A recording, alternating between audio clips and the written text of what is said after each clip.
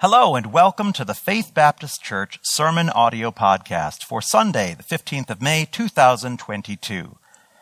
As longtime listeners will attest, we strive to maintain a high standard of audio production each week so that everyone who joins us can receive the faithful teaching of God's Word without distraction or difficulty. Unfortunately, we experienced an equipment failure this week that resulted in the loss of the first several minutes of the sermon and prevented us from recording the rest of the message in the high quality you have come to expect. For future recordings, we have made arrangements for a backup recording system.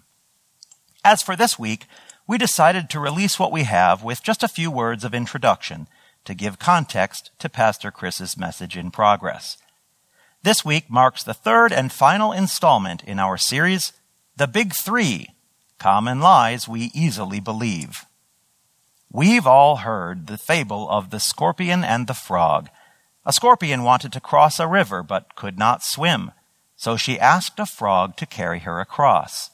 The frog hesitated, afraid that the scorpion might sting him, but the scorpion made her case, pointing out that she too would drown if she killed the frog in the middle of the river. Persuaded by the logic of the argument, the frog agreed to transport the scorpion.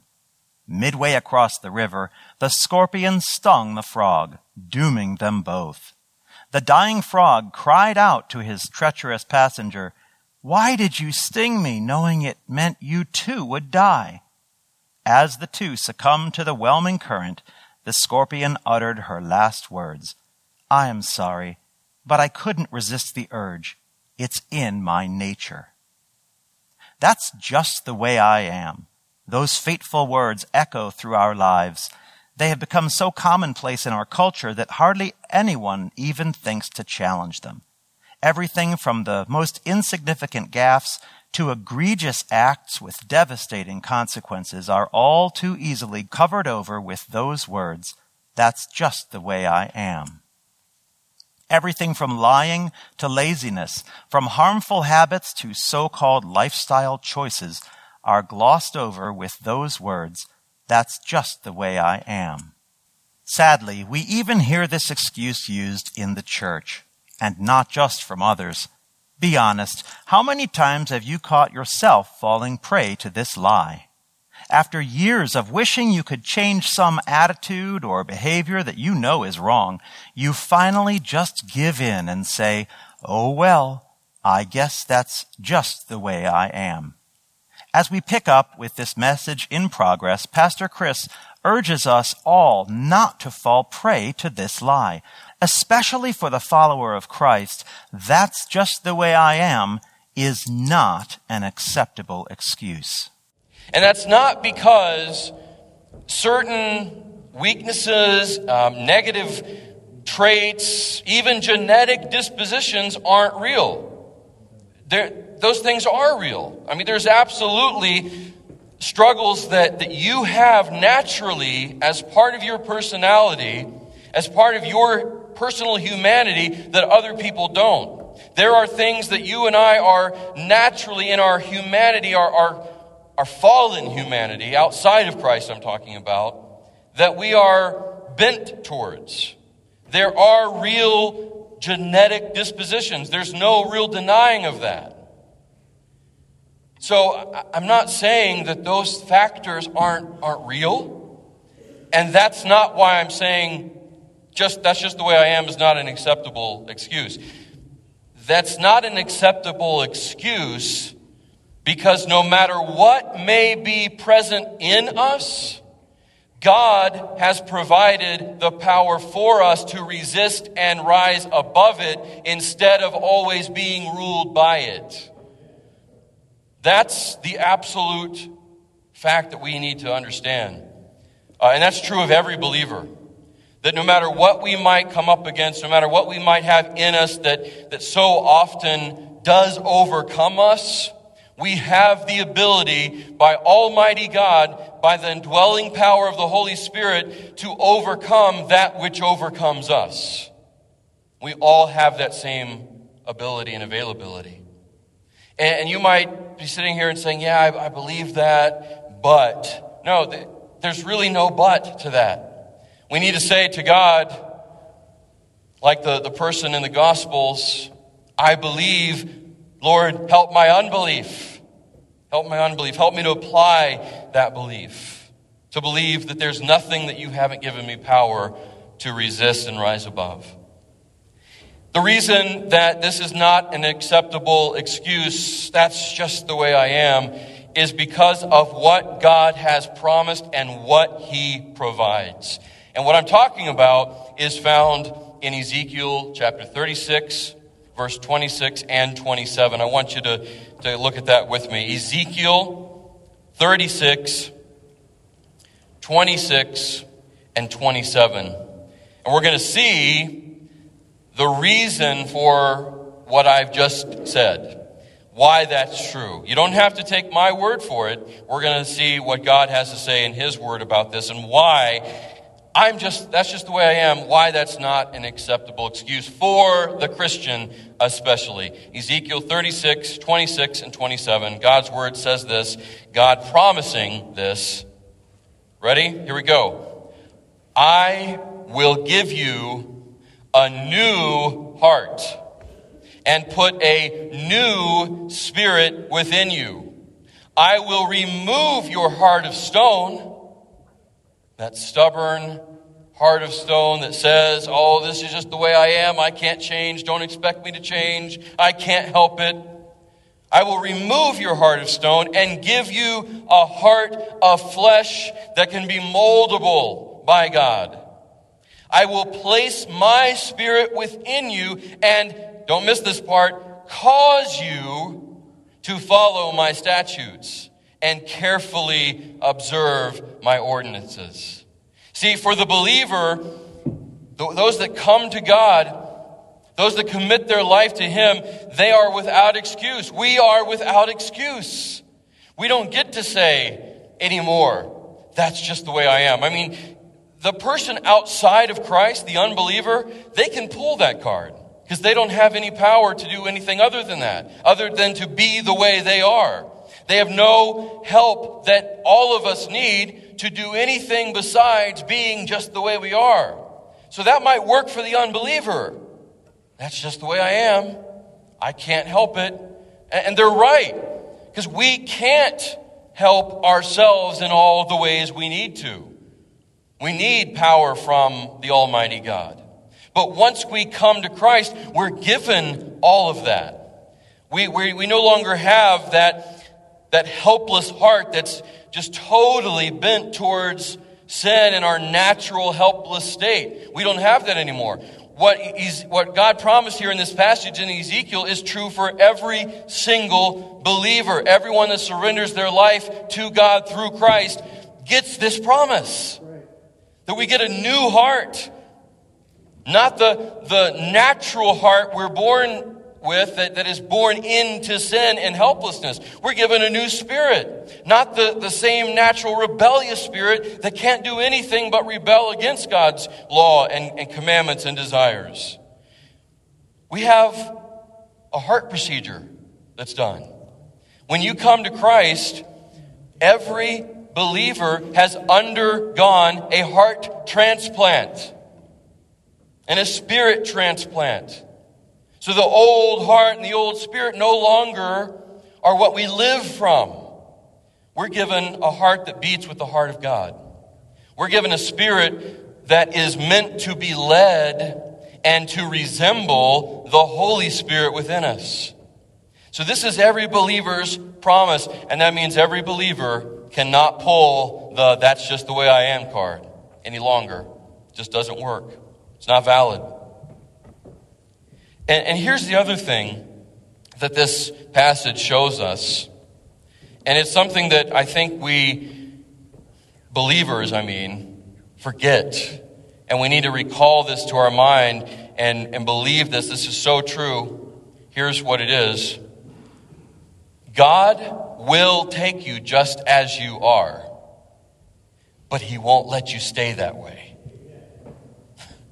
You guys remember that old hymn? It's usually been an invitational song that was, growing up, I think it was literally every service we closed with the song, "Just As I Am," And that's an okay song because, God does take us just as we are. As we come to Him with all of our sin and all of our rebellion and all of our helplessness and all of our hopelessness and all of our baggage, He does take us as we are. He doesn't say, hey, come back when you've got this thing figured out. He doesn't say, I'd love to accept you into my family and adopt you, but you know what? You've got so much junk in your life. You clean that up first, then we'll talk. God doesn't do that. Praise God, He doesn't, right? So God does take you just as you are, but He won't let you stay that way.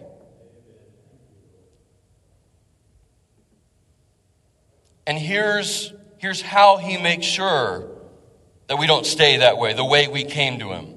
The Holy Spirit applies Christ's saving work to your life.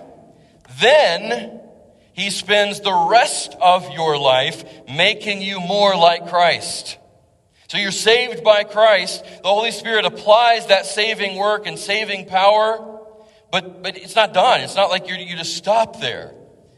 Then the rest of your life, the Holy Spirit makes me more like the Christ that saved us. That's the work of sanctification. And it's an ongoing process.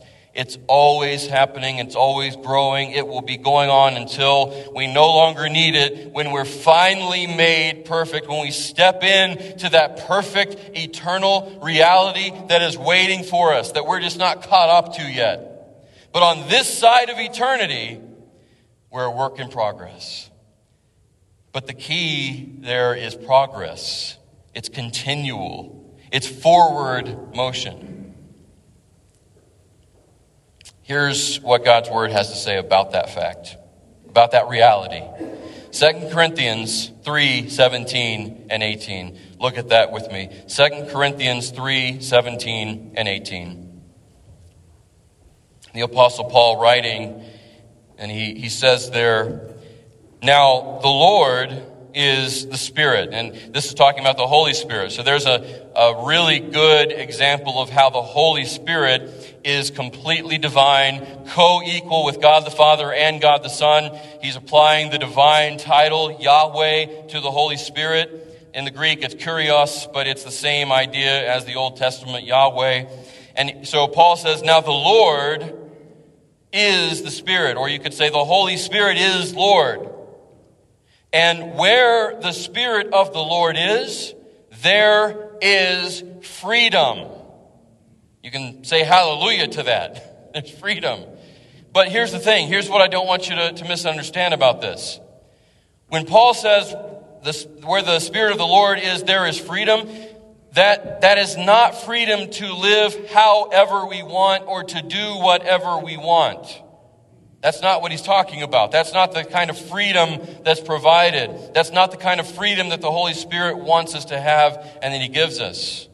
It's not freedom to do whatever we want or be however we want or to say, that's just the way I am. We're not free to say that. It's freedom from just being the way that you are. That's what God provides. That's what the Holy Spirit, the Spirit of freedom, gives us. It's freedom from just being the way we are in our fallen, sinful human nature. We're free from that in Christ.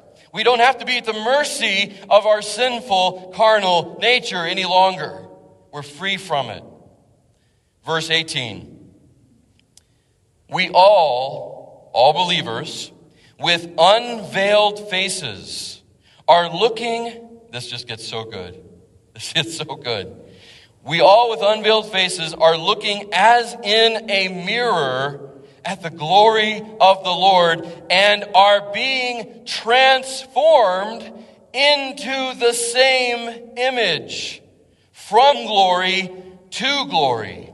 This is from the Lord who is the Spirit. How awesome is that, church? So when we come to Christ, we're placed in Christ. So we're placed in a position of glory. We're given the very glory of the Lord at the moment of our salvation because the Spirit of glory takes up residence in us. But He doesn't stop. He works in us, transforming us moment by moment, day by day, year by year, from the initial glory we receive when we receive Christ, from that glory to greater glory and further glory, until we are transformed into the same image of the Lord that we came to. And this is done all our life, and it's by the Holy Spirit that takes up residence in us. Isn't that great? Isn't that great? That's what's true of you today if you're in Christ. That's what's true of you if you're in Christ. John Calvin said this about this reality that Paul wrote about here. He said, "What a marvel that the image of God, which has been defaced by sin, may be repaired within us. Yet the great design of God is such that the progress of this restoration is continuous through the whole of life." That's what God does. He doesn't say, okay, I want you to get it all at once. I've given you my Spirit. Now I expect you to be perfect from this point on. I expect you to be there, already arrive at that final perfection point. No, He works on us here a little, there a little. This situation, that situation. This experience, that experience. He grows us gradually, constantly transforming us into the likeness of Himself. But that doesn't mean that we don't participate in that. That doesn't mean that we don't have any responsibility to yield to that work, to yield to that transforming work. We do. It's about participation. God does the work. God does the transforming and the changing, but it's up to us to yield to that work, to cooperate with it, to participate in the work that the Spirit does. Here's what Galatians 5:16 tells us. The Apostle Paul there says, "I say then, walk by the Spirit." See, that's where our choice comes in. That's where it's up to us. We have to willingly, intentionally choose, I'm going to walk by the Spirit. I'm going to participate with Him in that work of sanctification. I'm going to allow Him to do that transforming work. I'm not going to allow obstacles to remain. I'm going to be open and free to Him so that He can make me free. Paul says, "I say then, walk by the Spirit," and here's the result of that, "and you will certainly not carry out the desire of the flesh." Are you tired doing the same thing over and over again, believer? Are you tired with how easy it is for you to fall in the same sin trap again and again? Are you tired at being so weary in your walk with Christ? Are you tired of being so discouraged? Are you tired of being so easily defeated? Are you tired of that same old excuse? That's just the way I am. I can't help it. Well, the remedy for all of that is what Paul says here. You walk by the Spirit, you participate in His guiding of your life and molding of your life and transforming of your life, then you will certainly not carry out the desires of the flesh. It's cause and effect. You walk by the Spirit, you yield yourself to Him, you surrender to Him, you won't carry out the desires of the flesh, or, in other words, of your human, sinful, fallen nature. And God intends for that action and result that Paul wrote about there in Galatians 5:16, God intends for that to be very, very practical. It's not just some theoretical concept. This isn't some philosophical thing. This walking by the Spirit and not carrying out the desire of the flesh, not yielding to your sinful nature, but rather to the Spirit, it's meant to be extremely practical. And here's the practical part of all that. Ephesians 4:25 through 30. Ephesians 4:25 through 30. This is the practical implication of what we just read from Paul in Galatians 5:16 about walking by the Spirit. Ephesians 4:25-30. I'm going to be reading this passage from the NLT, the New Living Translation. It really just does an excellent job of conveying the full weight and intention of what Paul wrote in this passage. Verse 25, Ephesians 4. The Apostle Paul writes this: "So stop telling lies." Remember, this is to believers, people who have the Spirit of God. People who can no longer pull the "that's just the way I am" card. I can't help it. It's just my nature. That's who he's writing to. The people who have the very Spirit and power of God within them. So he says to that church and to this church, stop telling lies. Let us tell our neighbors the truth, for we are all parts of the same body. And don't sin by letting anger control you. Don't let the sun go down while you are still angry, for anger gives a foothold to the devil. Now, that doesn't mean that there's never a good time or a good time to be angry or a good example of being angry. Sometimes anger is proper. Sometimes God uses anger. Anger is an emotion like any other emotion. And like any emotion, it's what we do with it that determines whether it's good or bad.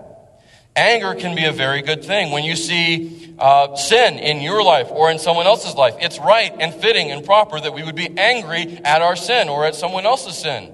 When you see someone misused and abused and mistreated, it's right and noble. It's a God-given response to be angry at that when we see that. When there's true injustice, as God defines injustice going on, it's right to be angry at that. The key is not to sin in your anger. And the Apostle Paul here gives us an example of what that would look like. He says, don't let the sun go down while you are still angry, for that's what gives the devil a foothold. Being angry in that way gives the devil a foothold because bitterness starts to set up. And we quickly and easily go from a right anger response to a very wrong anger response. It's a very thin line. And let's be honest, a lot of the time, what we might excuse as, quote, righteous anger is very often unrighteous, self-focused anger. So that certainly is sinful. And that's what the Apostle Paul is writing about here. He's saying, for the believer, the one who has the Spirit of God, you don't have to say, well, I'm just an angry person. I can't help it. I just get angry. That's just who I am. It's just in my nature. It's the way my dad was, and his dad, and his dad, and his dad. It's hereditary. Can't help it. No, we don't have that excuse anymore if we're in Christ. Verse 28, if you are a thief, hey, here's an idea. Quit stealing. If you are a thief, quit stealing. Instead, use your hands for good, hard work, and then give generously to others in need. Verse 29, don't use foul or abusive language. Man, why do you have that mouth on you? Don't you know Christ? Aren't you a Christian? Yeah. Well, why do you talk the way you do then? Oh, it's just the way I am. No. Apostle Paul says, don't use foul or abusive language. Let everything you say be good and helpful so that your words will be an encouragement to those who hear them. And then verse 30, he sums all that up by saying this, and do not bring sorrow to God's Holy Spirit by the way you live.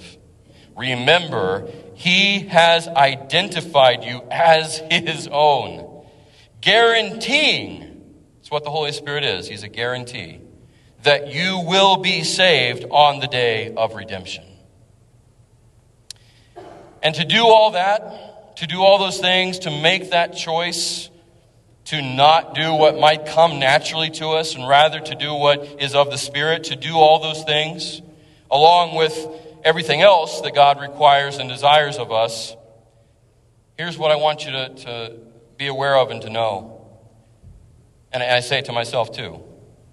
You have everything you need. You have everything you need to do all that Paul is challenging us, and the Holy Spirit through Paul in that passage, to resist and reject what does come naturally to us and rise above that. To say, no, I'm not going to do that sinful, natural, carnal thing any longer. I don't have to. I will yield to the Spirit in this area or in that area. To do all those things and all that God desires for you and for me. Christian, we have everything we need. And here's how I know that. 2 Peter 1, 3 through 4. 2 Peter 1, 3 through 4. And I'm also reading this from the NLT. The Apostle Peter says this, verse 3. And I'll please focus in on this. I mean, if you've not heard much in this message up to this point, tune into this, I beg you. Here's what he says. This is so vital, so key for all of us. By His divine power, God has given us everything we need for living a godly life. We have received all of this by coming to know Him, the one who called us to Himself, which is why we come to Him, and the only way we can come to Him is if He calls us to Himself. We've received all this by coming to know Him, the one who called us to Himself by means of His marvelous glory and excellence, not by anything glorious or excellent found in us. And verse 4, and because of His glory and excellence, He has given us great and precious promises, like the incredible promises that we read in the beginning passage, Ezekiel 36, 26 through 27. I will give you a new heart. I will place my spirit within you. I will remove the heart of stone and give you a heart of flesh, that you may carry out all my ordinances and statutes. Promises like that. He's given us great and precious promises. These, continuing on here in verse 4, these are the promises. Don't miss this. This is worth everything. These are the promises that enable you to share His divine nature and escape the world's corruption caused by human desires. All those things that come from just being the way you are. Wow! Christian, do you understand what this is saying? When you came to Christ, you received a share in the divine nature. God took you and me, sinful, broken, fallen, helpless, hopeless people, and He ushered us in to partake in all that He has available to Him. All that He has available to Him in His divine nature, He has made available to you. How can you sit there and not jump up and down? I don't understand. You don't have to be the way you always have been. Neither do I. We have a share in the very divine nature of our Maker. That doesn't mean we become God. That's not what I'm saying. What I am saying, and what Peter is saying here is God in His mercy and His grace has given us the full weight of His power constantly available in us every moment, every day of our lives while we're on this side of eternity, while we're on this side of perfection. We don't have to be at the mercy and at the whims of our own fallen nature anymore. That's the God we have. That's what it means to be a Christian. That's what it means to live the Christian life. Since we have access to the divine nature, we have the ability to live supernaturally. I'm going to say that again. Since we have access to the divine nature, and you heard it just a minute ago, it's not my belief, it's what the Word of God clearly, undeniably says. You've been given a share. He allows you to share in the divine nature to escape the world's corruption caused by human desire. So since we have access to the divine nature, we, all of us, have the ability to live supernaturally. We don't have to just be natural.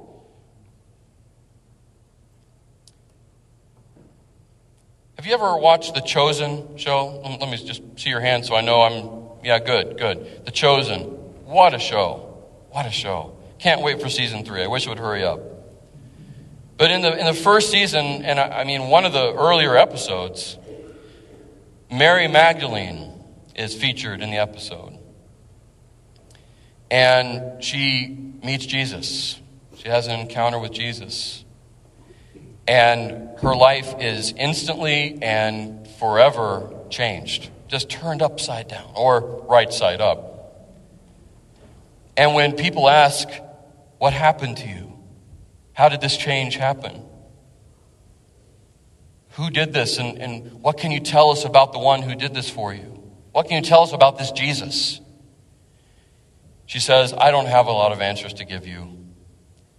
All I can say is this. I was one way, and now I'm completely different. And the thing that happened in between was him.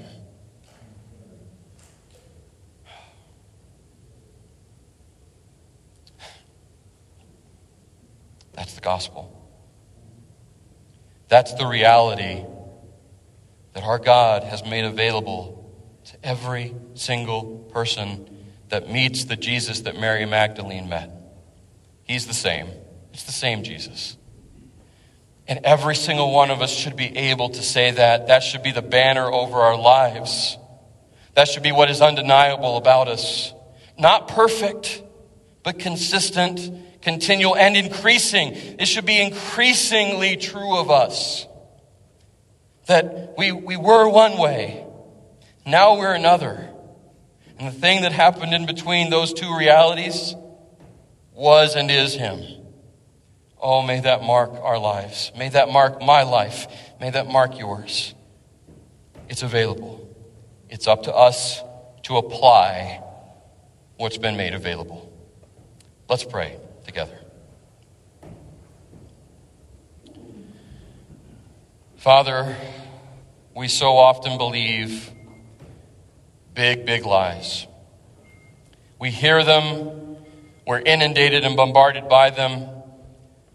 We tell them to ourselves. And many times, our enemy doesn't even have to do that much.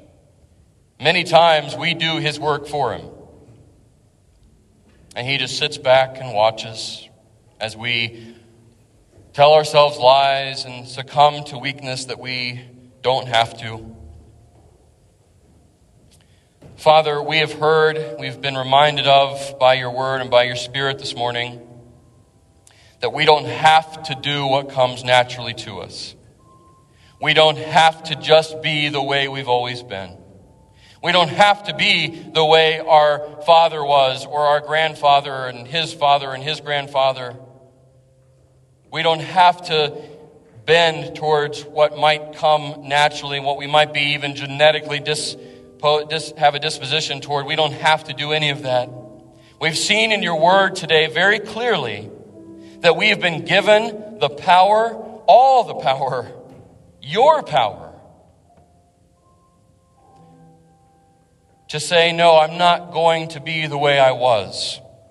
I'm going to be the way I am supposed to be in and through and for Christ who gave himself for me. May we all say with the Apostle Paul in Galatians 2:20, because I have been crucified with Christ, the me I used to be no longer lives. And yet I do live. I'm still alive. But the life I now live in the body, I live by or through faith in the Son of God who loved me and gave himself for me. May that be the cry of our hearts. May we be defined by who we are in your Son and by the power of your Spirit, not by anything else. Thank you for all you've made available. Thank you for the reality that you've given us. Thank you for all that you've allowed us to share in, though we could never deserve it. Help us to apply that every moment, I pray. In Jesus' name, amen.